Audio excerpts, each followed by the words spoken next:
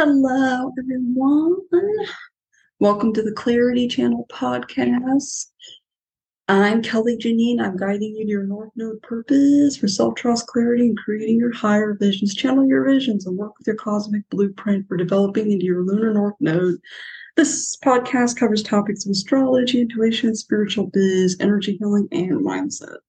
And I am a mentor, intuitive channel astrologer, and also a podcaster.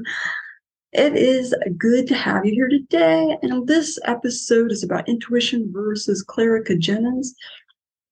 To me, it's a special topic, but it's necessarily also laden with subtle differences, because when someone says they're intuitive and they say they're claircognizant, there can be subtle but also major differences. And it's kind of the difference between being a Cancer sun or a Cancer moon. Like a Cancer sun has a lot of emotional depth, and so does a Cancer moon.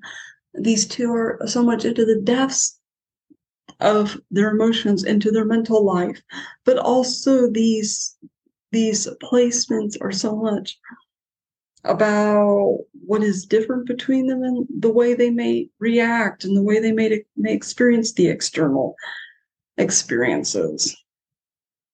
Because a Cancer sun is more about illuminating where they can succeed in their visions, while a Cancer moon could be much more about unearthing the potential around their own shadows, around their own intuitive hits that are coming up.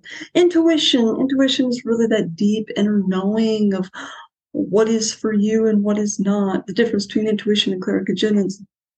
Since I was a child, I've experienced strong claircognizance, and it wasn't really until adulthood I was really safe to experience it, really safe to talk about it or share it with the world.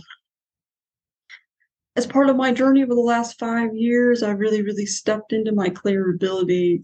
It's opened much more fully. It changed my life and also the direction of my work and coaching, channeling, mindset, and astrology. So what is it about claircognizance and intuition? Like I said, intuition is that deep, deep inner knowing. It is the part of us that has always available to us. It's always there. Now, claircognizance is more like knowing something without the use of the rational mind. You don't need the rational mind to know or understand what is going on around you. You can know without any other information, without any other evidence. And claircognizance is a psychic ability. And these are nothing like special. Each and every one of us can access an intuition. Each and every one of us can access a claircognizance. It is how we develop these abilities. It's how over a lifetime we work with them to cultivate our visions, how we work with them to bring success in life and business.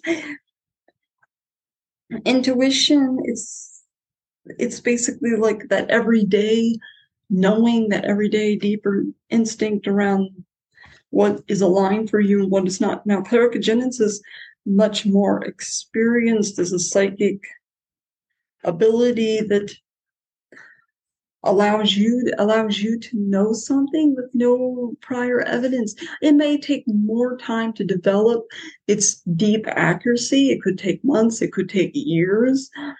Over the last 5 years, I've been on a continuous journey of developing more and more my claircognizance. And claircognizance is more directed, it's more experienced within the context of a situation, within the context of a spiritual download. Like when I am going over a client's natal chart, I'm looking over their sun or moon placement, I'm looking over their North Node placement. And this is what's so much fun for me. This is where my real work comes in. Like, what do I know in a very deep, clear sense of the energy of these placements and how they can work with them to manifest what they truly desire, what they truly need. So claircognizance is more working in direct relation in a particular situation, a particular experience, in a particular offer, whether that's in business or that's on just a project in your career, while intuition is more something you have maybe always had to some degree. And of course, if you are a coach and you're in the spiritual development sphere, you probably experience this all the time. You've probably taken psychic development courses. I mean, I know I've taken quite a few in my time. And you've probably worked with oracle tarot cards. You've probably worked with psychic games. Like, there's apps out there you can just literally download on your phone, but also there are ones that you create yourself, like doing the bowl challenge. Like, you 2 or 3 bowls turned upside down, you have an object under them, and you try to claircognizantly know what is underneath the bowls, something like that. Or you may have done something similar. Like I said, claircognizance may take some time to develop, and it really depends on where you are in that journey and what you are using it for. In the spiritual development world, often claircognizance is for the purpose of developing our own gifts, of finding our own potential. And if I'm looking at a client's natal chart, I'm claircognizantly understanding where and how they are cultivating their gifts. What does their lunar north node look like? What does their moon look like? Where is their Pluto placement and also the Jupiter placement? Claircognizance can have a lot to do too with manifesting our learning ability, our learning style, and necessarily how we add on to that and how we experience that. What is that going to look like for you? There, as I've always said, to develop the individual gift is to guide the collective. Age of Aquarian thought. Here we are in the individual gift of what we have. How do we allow that for the collective? Nothing could be more true for any of the clair senses, whether that's claircognizance, clairvoyance, clairsentience.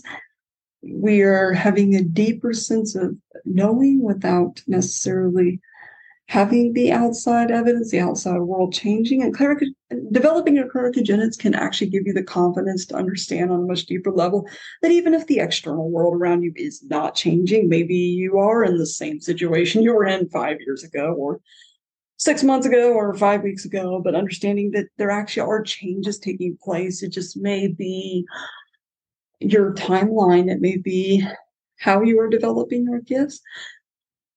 And as the natal chart shows us, what is unique about that journey? Where are we in that journey, and how is that experienced on all levels?